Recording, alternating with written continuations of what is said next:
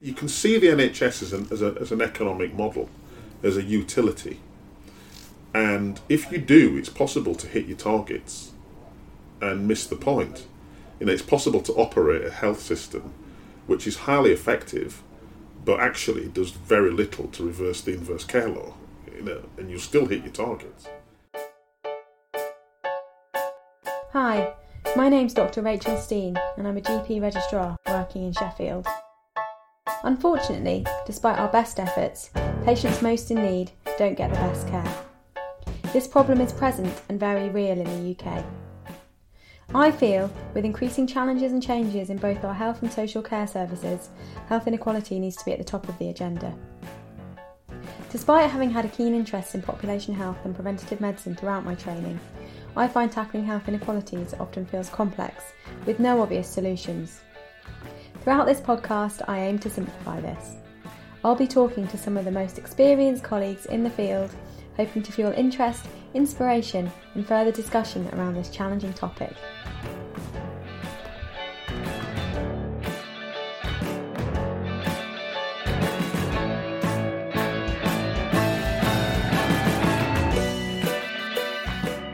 Hello and welcome to Finding Fair Health podcast.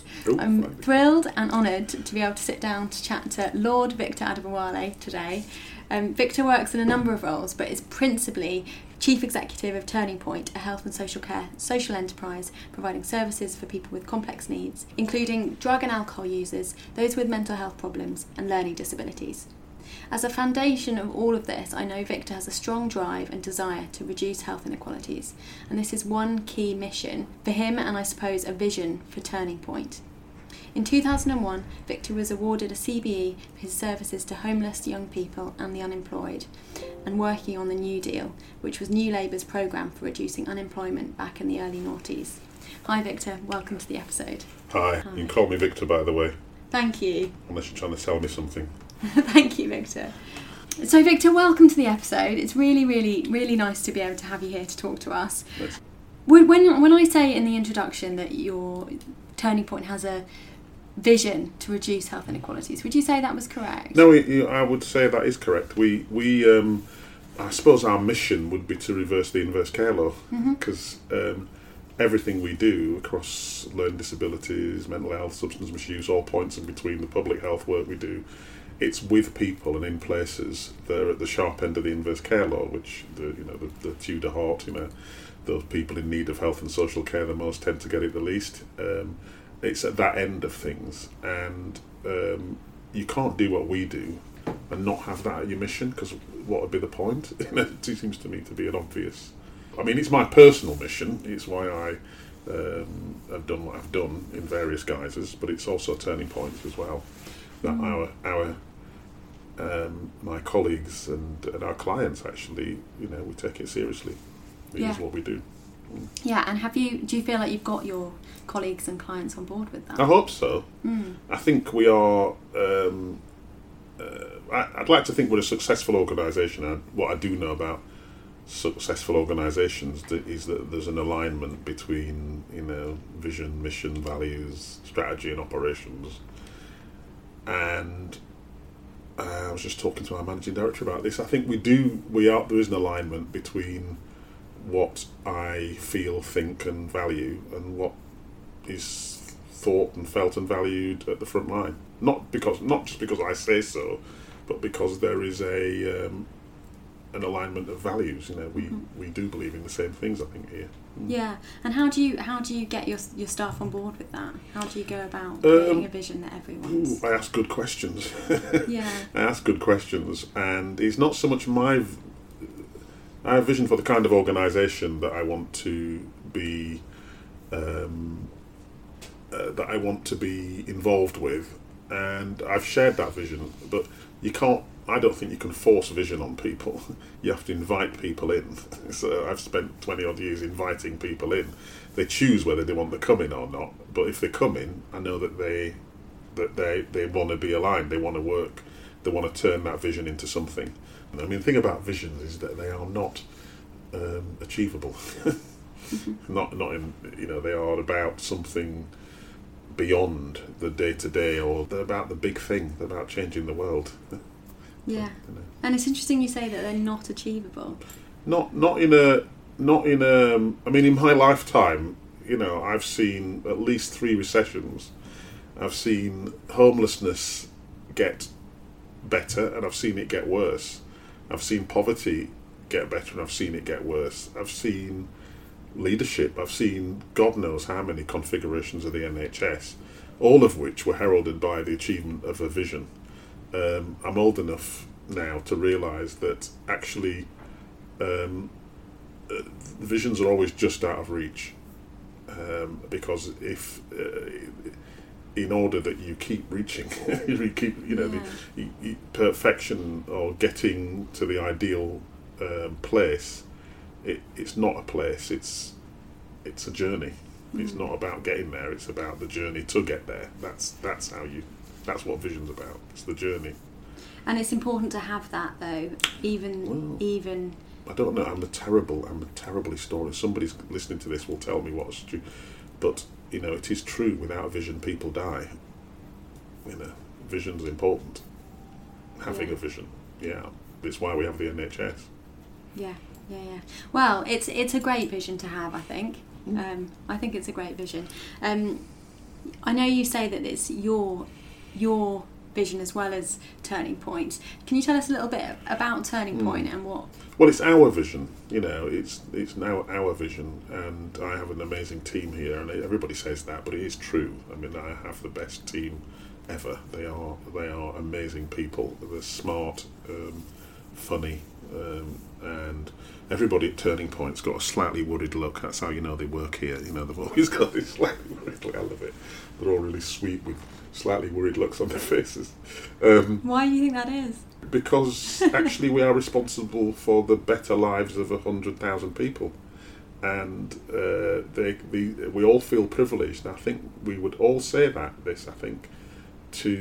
people who have serious challenges come to us, and they share their lives with us and their hopes and their dreams and we help them see the possibilities of being different, of a different life, or living this life better.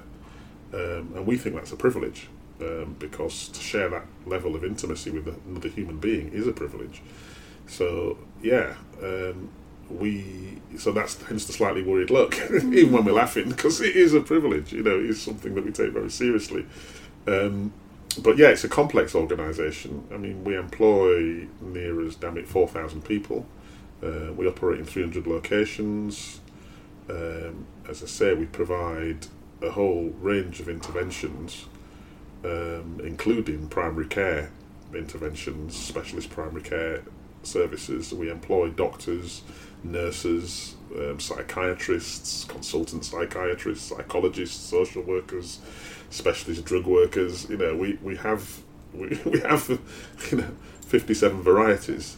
So that breeds its own complexity in terms of culture and alignment. It is complicated, and it's further complicated by the context in which we operate, which is often stressed. The public health funds, NHS, local government, and the regulatory framework which we operate in, which is equally complicated. I mean, we're regulated by CQC, the HCA, the Homes and Communities Agency, the various requirements of local government all over the country, as well as the usual standard, Charity Commission, Companies House, even though we're a social enterprise. And then there's the question of actually running a business, because we don't fundraise, we win contracts. So this is a business, and it's a business with a wafer-thin margin, looking after the lives of people. So to keep ourselves in the top percentage of CQC operating health and care organisations is no mean feat, as is maintaining a viable organisation financially in this day and age. So, my team are superb. They are the best of the best. Oh, well, that's great to hear. Yeah, I think so. And they've been here a long time. A lot of them have been here a long time. Yeah. And Victor, I've heard you talk about, with Turning Point, one of its real benefits is that sort of one-stop shop approach where, and I know you've talked about this a fair bit, about the idea of reducing negative value transfer. Negative value transfer, Can you tell us a little bit about that? Yeah, I mean, it's probably, one of the things that we've observed, is that poor people often have the most complex challenges. In fact, it was put to me by the chief exec of Barking and Dagenham when he pointed out to me that the active life expectancy of a woman in Barking and Dagenham, which is London, one of the poorer London boroughs, is 55. I think in Richmond it's in its 70s, which so that young woman, 55 is not old in my book, will be starting to lose her faculties at the age of 55, and she'll probably have more than one challenge, which will mean that she'll almost certainly end up, maybe backwards and forwards to A&E, bit of primary care, bit of this, bit of that. And for her, it will mean several different places she will have to go to get several different interventions. And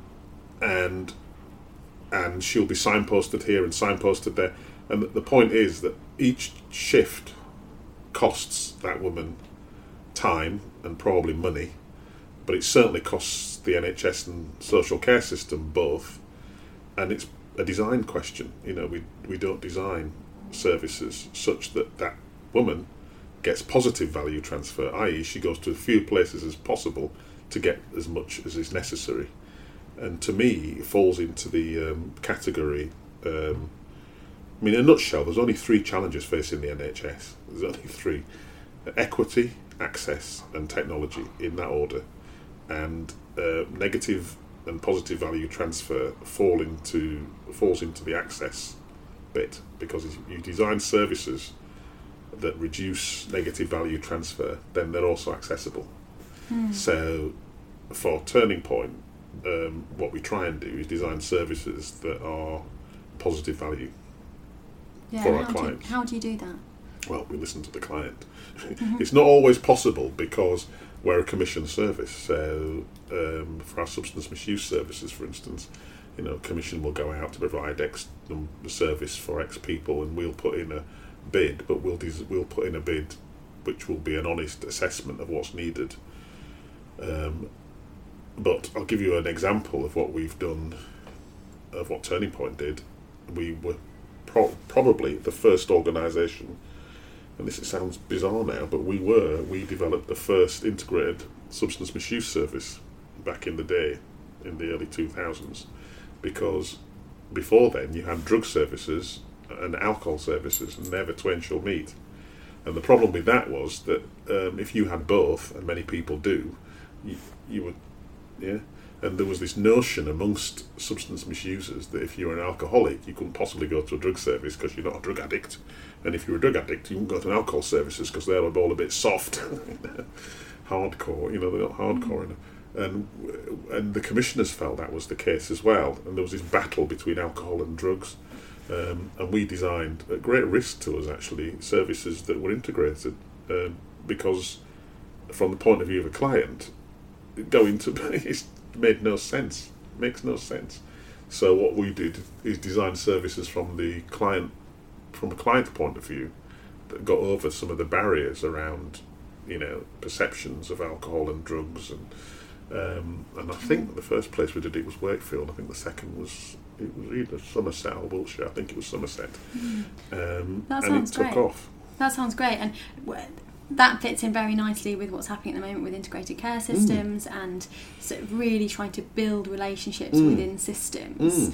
And I'm interested, how do you as Turning Point build relationships within systems? Because you mentioned earlier a little bit about competition, and that obviously has a bit of an effect on other services. You're obviously competing with other services in the local area. Yeah, and again, we don't always do it, but we the fact of the matter is, where you've got limited resources, competition can waste them. So we try and collaborate as far as we can. I mean, I set up an organisation called Collaborate for this reason.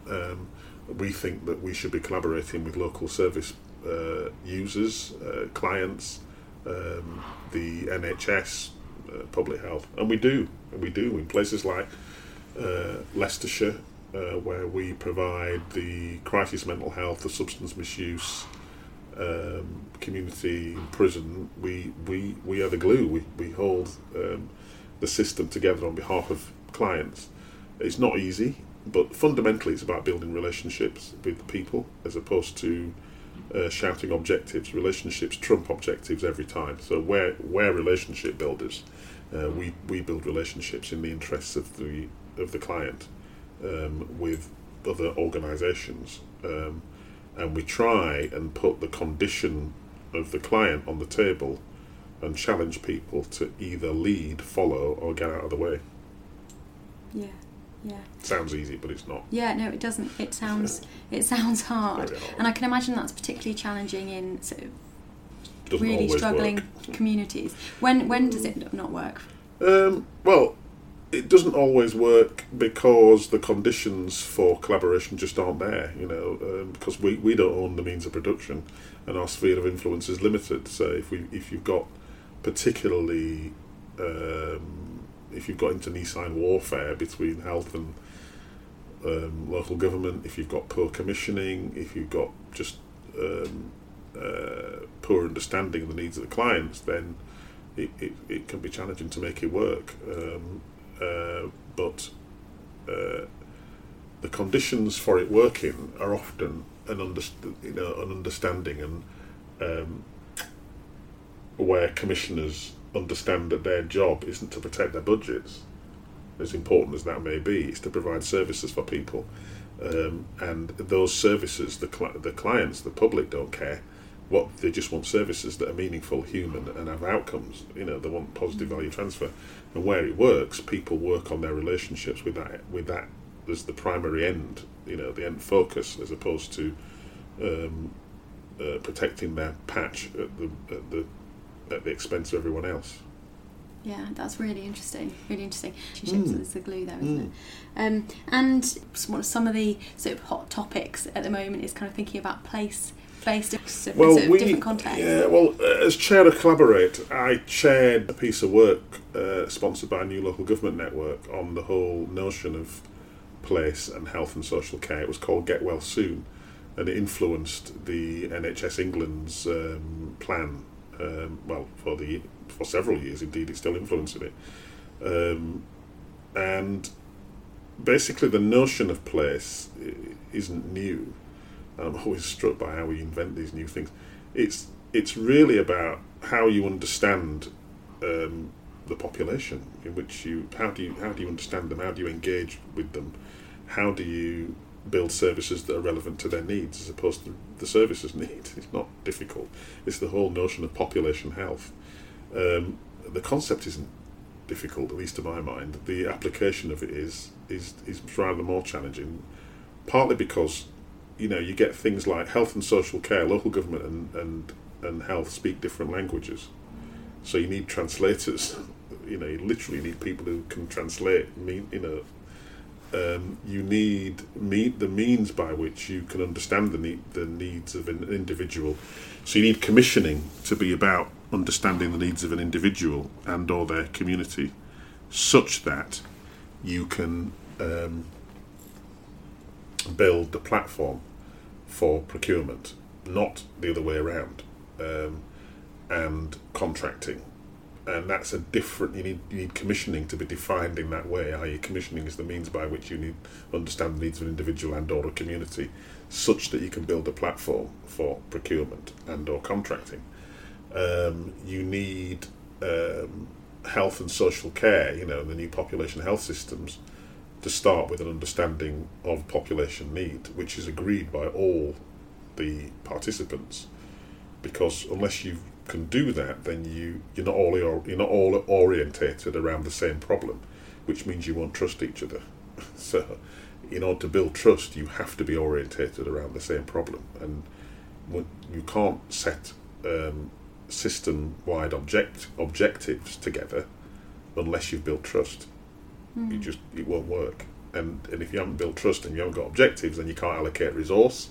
And if you can't allocate resource, people will spend what they've got on their objectives. So there's a process of building population health teams. I guess it's based on the work done by Drexler and Sibbett in the 70s. Oh, now you built on what happens in dysfunctional teams, oddly enough. So it is possible. Sometimes it happens by accident. Good relationships are built over years, and individuals, have a high degree of trust because they've worked together over a long period, etc., etc. But I also believe it can be designed in. It's not an accident. It's a product of good leadership. It can be designed in. So I guess I'm in favour of population health. That's where the NHS started. But it requires it requires leadership beyond boundaries. It requires system leadership. And that's to be encouraged. And by system leadership you mean leadership where you're bringing together lots of different systems. Yeah, you have to see the system rather than just your own organisation and your own team. You have to be capable of intellectually crossing boundaries, but also emotionally crossing boundaries. I find it quite interesting that in lots of different systems we all just speak a completely different language, and I found it quite... I've been in a few meetings with you, Victor, over the last few months, and I think you've got a very special talent of being able to ask questions. And you said this earlier, you said that you've been able to... You're good at asking the right question. Sometimes. And I found that quite interesting that you ask questions to clarify things a lot, which I think is in no way a criticism. It's actually a compliment in the sense that there's a few times that I feel like everyone, I'm not that bright. Everyone in the room may think actually what's being said here, and I feel like within different systems there's a lot of jargon, there's a lot of conversations that people don't actually know what people mean, and so I've noticed you doing it. Do you think that's one of the solutions, really, to work out exactly what people mean? I'm a great one for asking questions. I think that the most powerful in most interventions in leaders can make in any system is to work out what the right question is and ask it, and sometimes keep asking it. I am very sceptical. I don't speak fluent NHS, and I know very few people that do. And the ones that do speak fluent NHS are cut off from most human beings. Now, I'm not saying that learning fluent NHS isn't necessary, but I think it can be a barrier to making change. And I think that there are a lot of assumptions about what people do and don't understand. I also know that if I ask a question, I'm almost certainly doing it on behalf of at least two other people in the room. And I'm a great believer in the process matching the intention, because I think there's a lot of process out there that is not linked to any intention at all. It's just process, right? And people get used to doing it. I'm a great believer in everybody really understanding what the intention is. Like, why are we doing this? Why are we doing this? And does the process that we've put in place, will it lead to the outcome that is defined by the intention? And if the vision that we were talking about at the beginning ties into it, doesn't it? Yeah, and if it doesn't, then why are we doing it? What's the process for, right? And often I've found, particularly in health and social care, even if the processes continue, they're done out of tradition or an artefact to appease anxiety rather than connect to any intention at all. So that's why I asked the question. Yeah, so with that, the question, and I'm really stupid. I'm in meetings with I don't quite believe that. Do you ever worry that you're banging a drum, a health inequality drum, and people are just going to turn off and stop listening? Yeah, I do. I mean, I don't worry about it, because what else am I going to do? I mean, the fact of the matter is, what else are we going to do?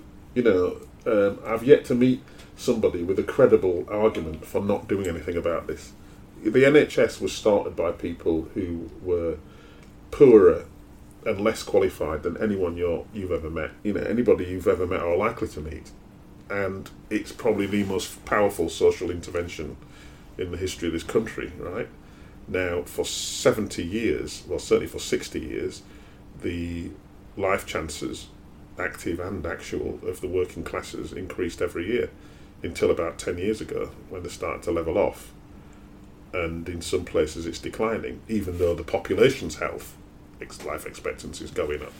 Now, the problem with that is, as we've referred to, is that it's very expensive, but it's kind of immoral. A system designed by poor people to improve the lives of poor people that just happen to improve the lives of the middle classes on the way should never become one where the middle classes' lives are improved, but the poor are going in the opposite direction. It's both expensive and immoral. So what else are you going to do? What else are you going to talk about if you're involved in health and social care? What else are you saying? Why are you there? I mean, there's nothing. If you want to become a doctor to the rich and famous, that doesn't make you a bad person. But if you're going to work in the NHS, what else are you going to talk about? Yeah, I completely agree. Where did this all come from, Victor? So, hearing you talk, I don't imagine this desire to tackle health inequalities arrived when you became chief executive at Turning Point. Oh God, no. Where did it come from Logic. in your career? Logic analysis of the requirement of any sensible human being to have an impact in a system. I mean, my background's in housing, so it's the same thing really. Inverse care law applies there as well. So my experiences of life have led me to believe that in most public services the inverse care law applies. It shouldn't. It's an inefficient use of limited resource, and we should be reversing it. And whatever job I've done, it's been the logical conclusion. Maybe I should have gone into banking, and I would have made a lot more money. So as you mentioned, there are a lot of people who don't have this as their goal. And, they don't have to. They're still nice people. But if you're then working with them within the system and trying to align your vision, how do you go about that if you've got people who don't quite feel like sometimes that? I mean, you can see the NHS as an economic model, as a utility, and if you do, it's possible to hit your targets and miss the point. It's possible to operate a health system which is highly effective but actually does very little to reverse the inverse care law, and you'll still hit your targets. And I've spoken to economists in the health service who would argue that inequality will be resolved by the tide that lifts every boat, right? When I point out to them that some of the boats are actually full of lead, and that's not going to work. You have to give some people the equity question as opposed to the equality question. They're quite dismissive, and that is frustrating because they're wasting money, but they're hitting their targets. So it's difficult. Although I note that in cancer, for instance, we might be hitting the targets, but you're still more likely to have your cancer diagnosed in A&E if you're in one of them. So I think there is an approach to health which is useful for its purpose, but useless for the intention of the NHS, in my view. If the NHS was started by economists, I don't think we would have got very far. Not I've got anything against economists, some of my best friends and all, but there's a way of looking at the NHS which in my view drives out that measure as an accountability issue. My view is that the NHS or its leadership should be held accountable fundamentally for their ability to reverse the inverse care law. And it's interesting you mention accountability, Victor, because how are services being held accountable for this, sort of locally and nationally? Good question. I'm not sure I have the answer, to be honest. I mean, there are measures within the 10-year plan which one could argue, Nikki Canini, who I know very well and have huge respect for, has got in the new primary care network contract, in amongst the 7 things that they are accountable for, there is an inequality measure. Yeah, number 7. Yeah. Number 7, exactly. Yeah. So the question then becomes, well, how accountable are they? What priority is it given? The problem with the challenge, I would say, is that if it's one of 7, the other 6 will also have an equality. It's excuse me, and it can be quite confusing but also have the opposite effect.